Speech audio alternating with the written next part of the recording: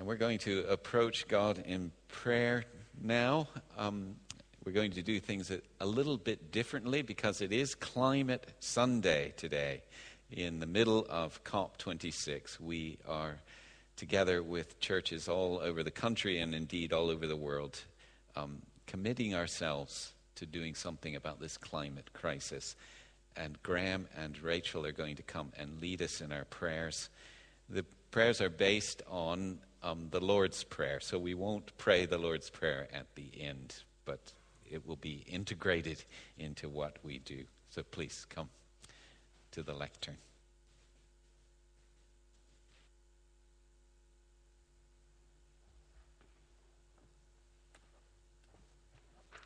The microphone, yeah. We're going to do this together. So the congregation have a part, and then we have one leader, which is Graham, and leader number 2, which is Rachel.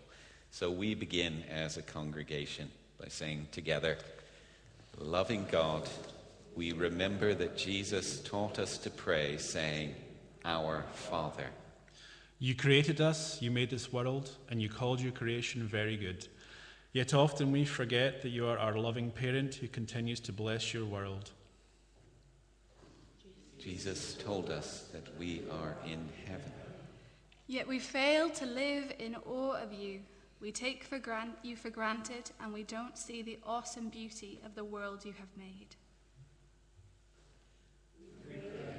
Hallowed be your name. We confess that our reverence for you does not always lead us to care reverently for your earth, sky, and sea. We pray your kingdom come, your will be done on earth as it is in heaven. We confess that we often put our own interests first, exploiting your creation and living for our own convenience and self-interest. We pray, give us today our daily bread. We confess that we consume more than our share of the world's resources, while billions go hungry every day and your whole creation suffers. We pray, forgive us our sins as we forgive those who sin against us. We confess that we see these words only in spiritual terms, while the Bible is filled with teachings about economic justice and creation care. We pray, lead us not into temptation. Help us to resist the temptations of spending more, using more, acquiring more, and wasting more. We pray, deliver us from evil. Free us from greed and self-centeredness that separate us from you and others. We pray, for the kingdom, the power, and the glory are yours, now and forever. Help us to know that in caring for your wonderful world, we are working for your kingdom, being good stewards for your creative power, and giving you glory.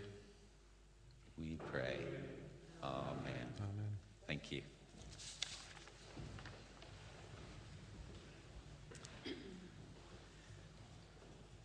And Ellie's going to come and bring us a reading now. Ellie.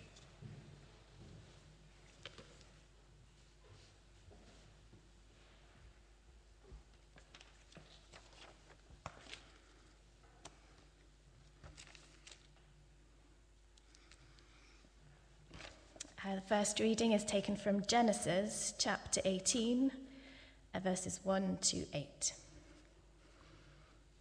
The Lord appeared to Abraham near the great trees of Mamre while he was sitting at the entrance to his tent in the heat of the day. Abraham looked up and saw 3 men standing nearby. When he saw them, he hurried from the entrance of his tent to meet them and bowed low to the ground. He said, "If I have found favor in your eyes, my lord, do not pass your servant by. Let a little water be brought, and then you may all wash your feet and rest under this tree. Let me get you something to eat, so you can be refreshed, and then go on your way, now that you have come to your servant." "Very well," they answered, "do as you say." So Abraham hurried into the tent to Sarah. "Quick," he said, "get 3 seahs of the finest flour and knead it and bake some bread." Then he ran to the herd and selected a choice tender calf and gave it to a servant who hurried to prepare it. He then brought some curds and milk and the calf that had been prepared and set these before them. While they ate, he stood near them under a tree. And the second reading is from Psalm 23, verses 5 and 6. You prepare a table before me in the presence of my enemies. You anoint my head with oil. My cup overflows. Surely your goodness and love will follow me all the days of my life, and I will dwell in the house of the Lord forever. This is God's word. Rachel continues to collect those. Let's pray as we turn to reflect on God's word. Lord God, thank you that you invite us to be collaborators with you in your great work of redemption. Lord, thank you for speaking to us, and we pray that you would give us ears to hear what you have to say to us through your word this morning. Not only to hear, but to do what you, by your Spirit, empower us to do. And we pray this in Jesus' name. Amen. As you've already heard, this is Climate Sunday. We are joining folks from all over the world who are committing to doing something about climate change. 10 weeks into our series on creation care that we've been doing here in Biggar Kirk, you would have thought that we would have exhausted this subject. You would have thought that we would know all there is to know about our responsibility to God's good earth. But the theme of creation care, I find, is woven throughout the Scriptures, from the first book to the very last. Creation care is integral to the story of God and what he has been doing and will do vis-a-vis his world. I think we have just scratched the surface of this whole subject. Yeah, I've found it a privilege to study over these 10 weeks, and I'm hoping that creation care will enter more into our thoughts and into my preaching. I think sometimes our theology has been very much human-centered.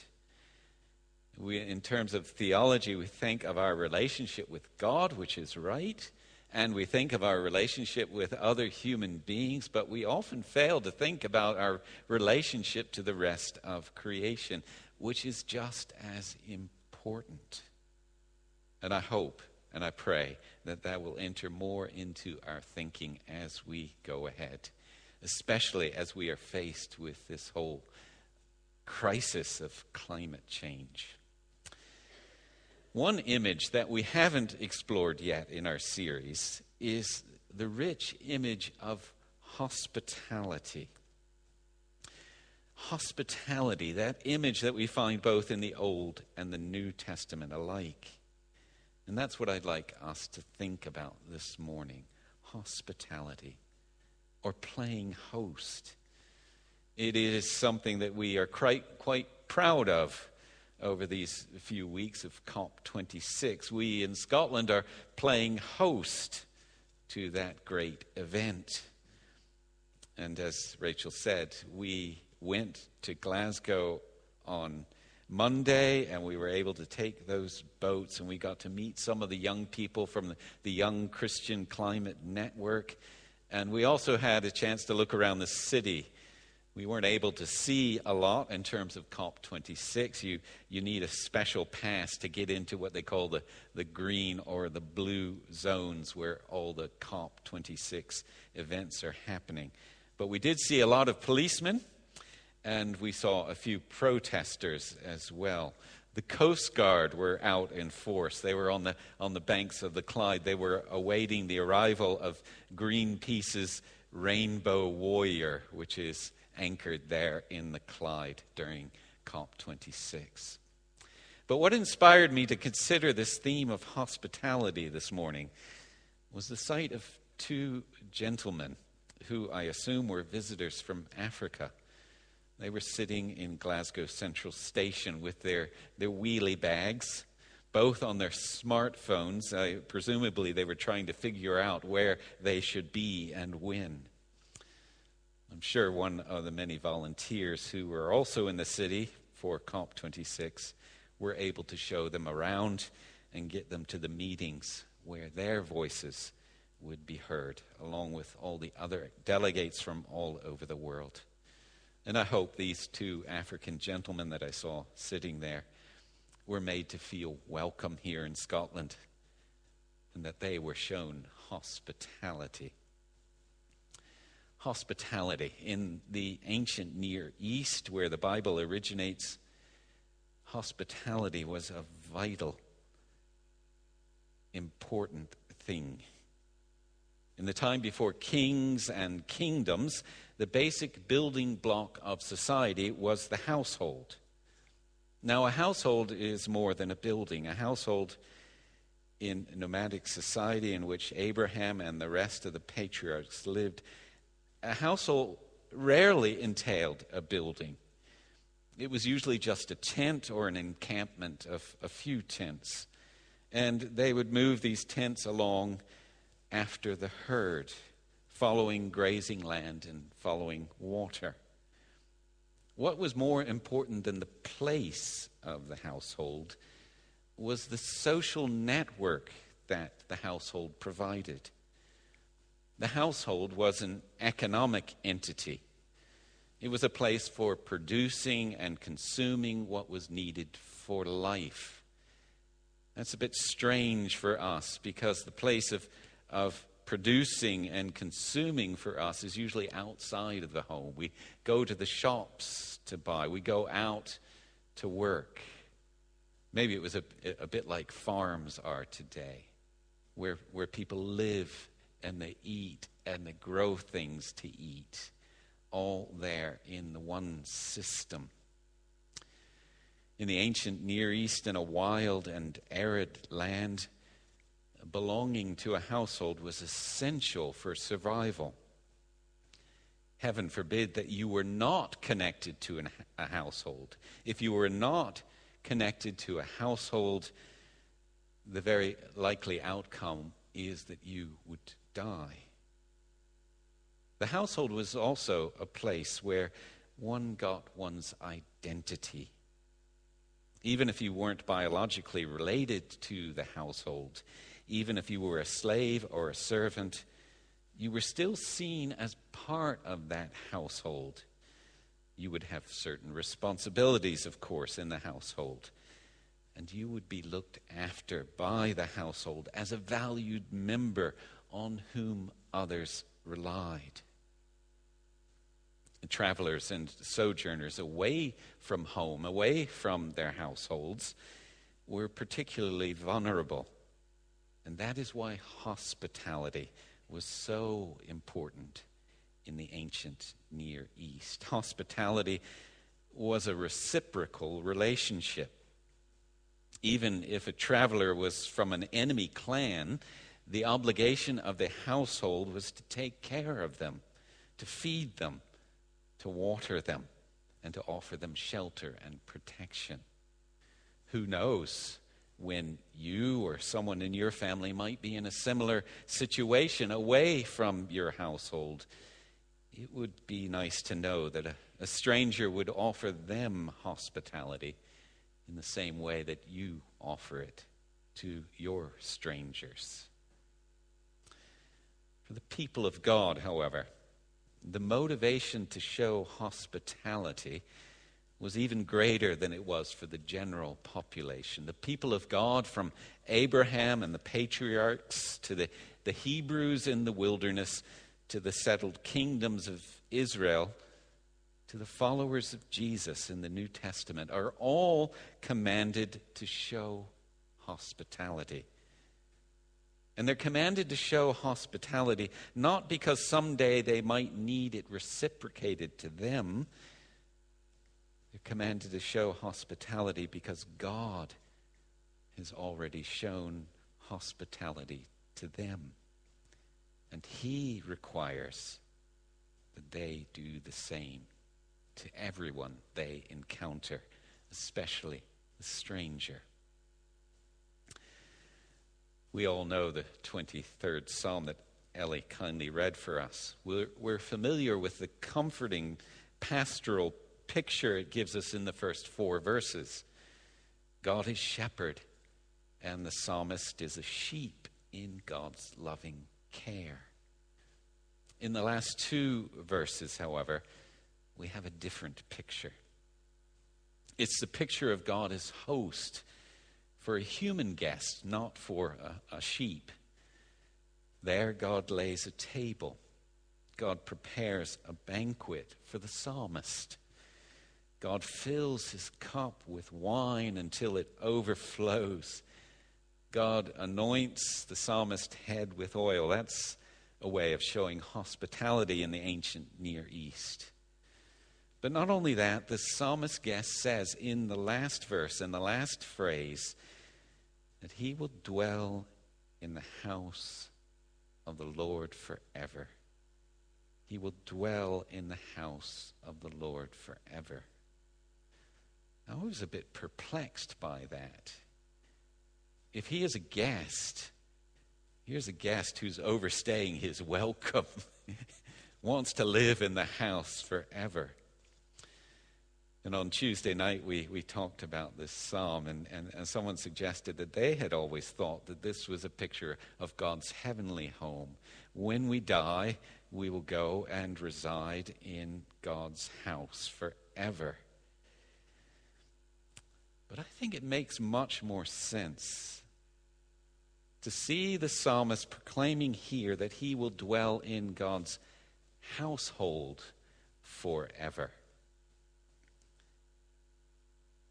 Not only when he dies and goes to heaven, but here and now as well. Indeed, the word in the Greek version of the Old Testament of this psalm is oikos. Oikos. That's a word most commonly understood as household. Oikos. It's a word from which we get the English words economy and ecology. Economy and ecology. Indeed, in the Bible's understanding, economy or ecology, which is a science, the study of this ecosystem. In the Bible's understanding, all science is the study of God's household, his oikos. And economy, which is a technical term, it's about our techniques of living together, of spending money and commerce. The Bible's understanding is that all economy and all our understanding of techniques are about living together in God's household.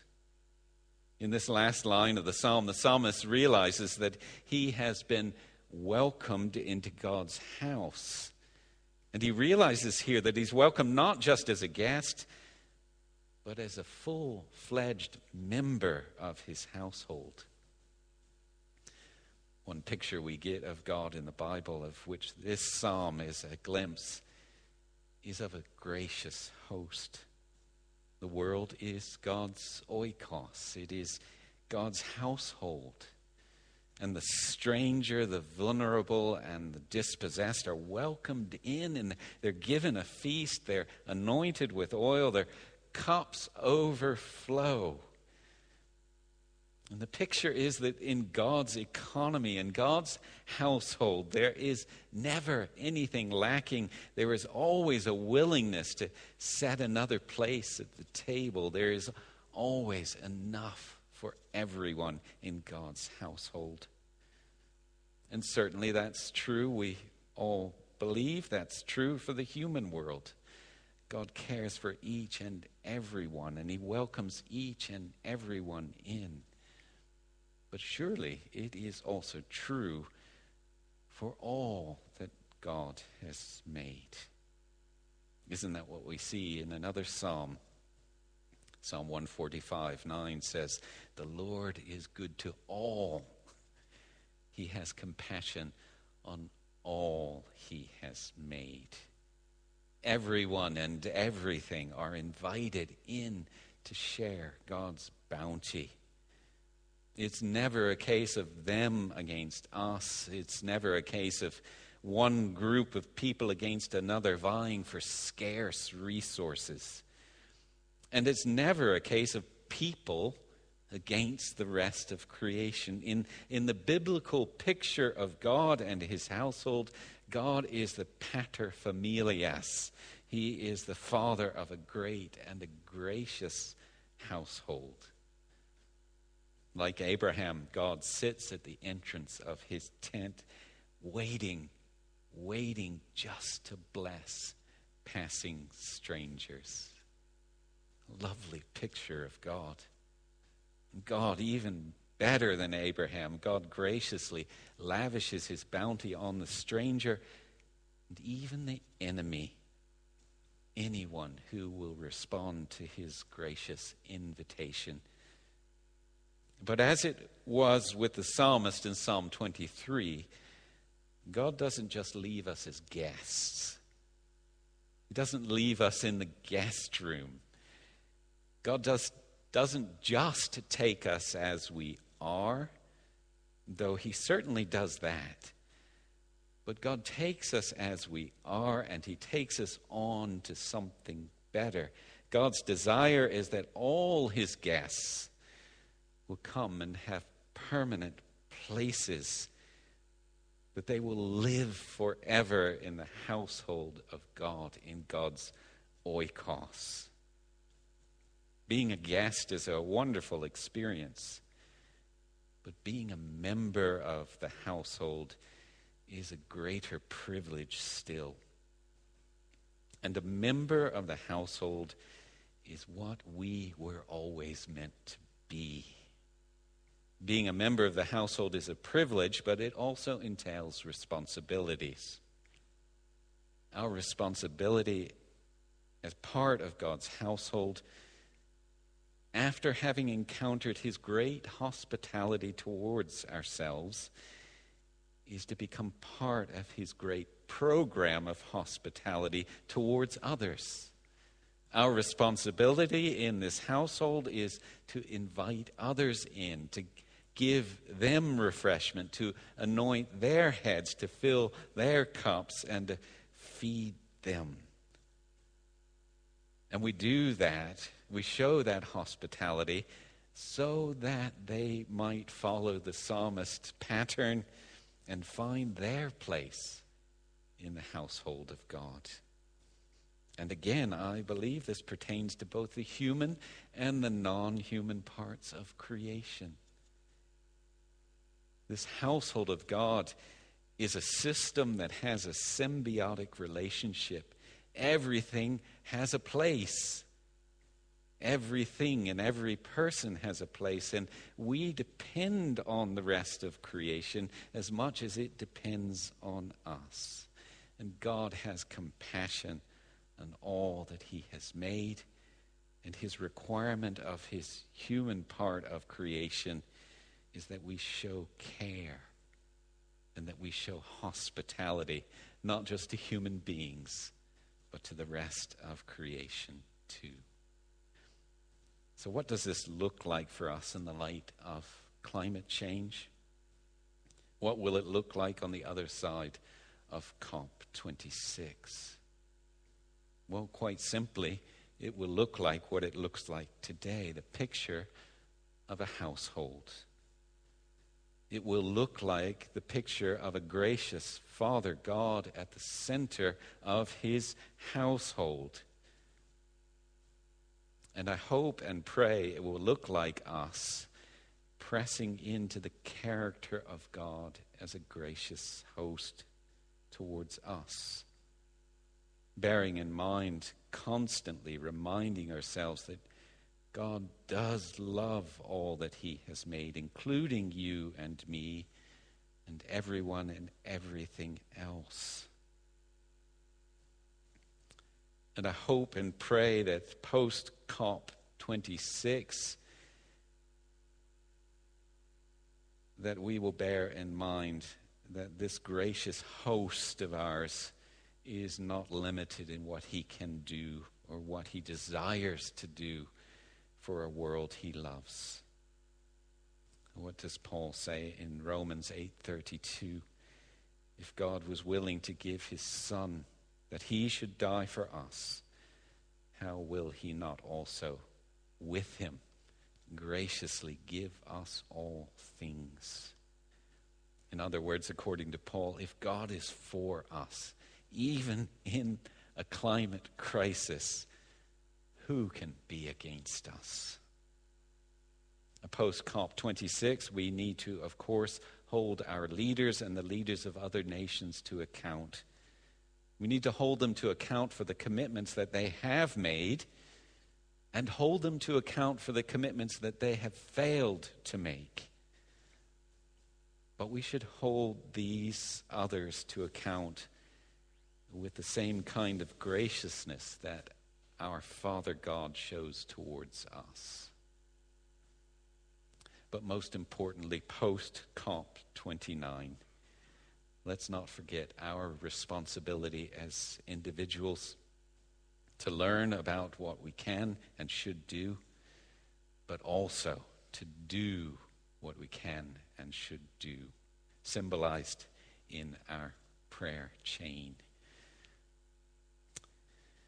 Our responsibility to do what we must, to make the household of God to be a place where we are welcomed and where others are welcomed, where all have an essential place and where God ultimately is glorified. May God bless to us this reflection on his word this morning. To God in prayer. Let's pray together. Creator God, giver of life, you sustain the earth and direct the nations. In this time of climate crisis, grant us clarity to hear the groaning of creation and the cries of the poor. Challenge us to change our lifestyles. Guide our leaders to take courageous action. Enable your church to be a beacon of hope and to foster within us a renewed vision of your purpose for our world. We pray now for those in need around us, those near and those far. We pray for those sick in body, mind, or spirit. And we name those known to us in our hearts in the silence.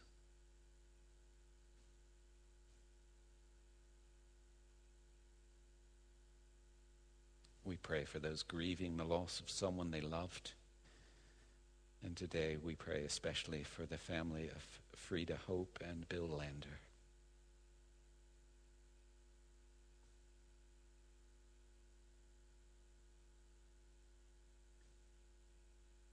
We pray for those stuck in a habit or those stuck in a situation of abuse.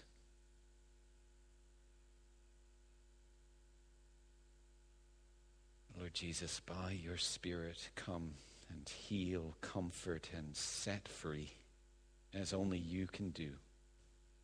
For we pray in your name.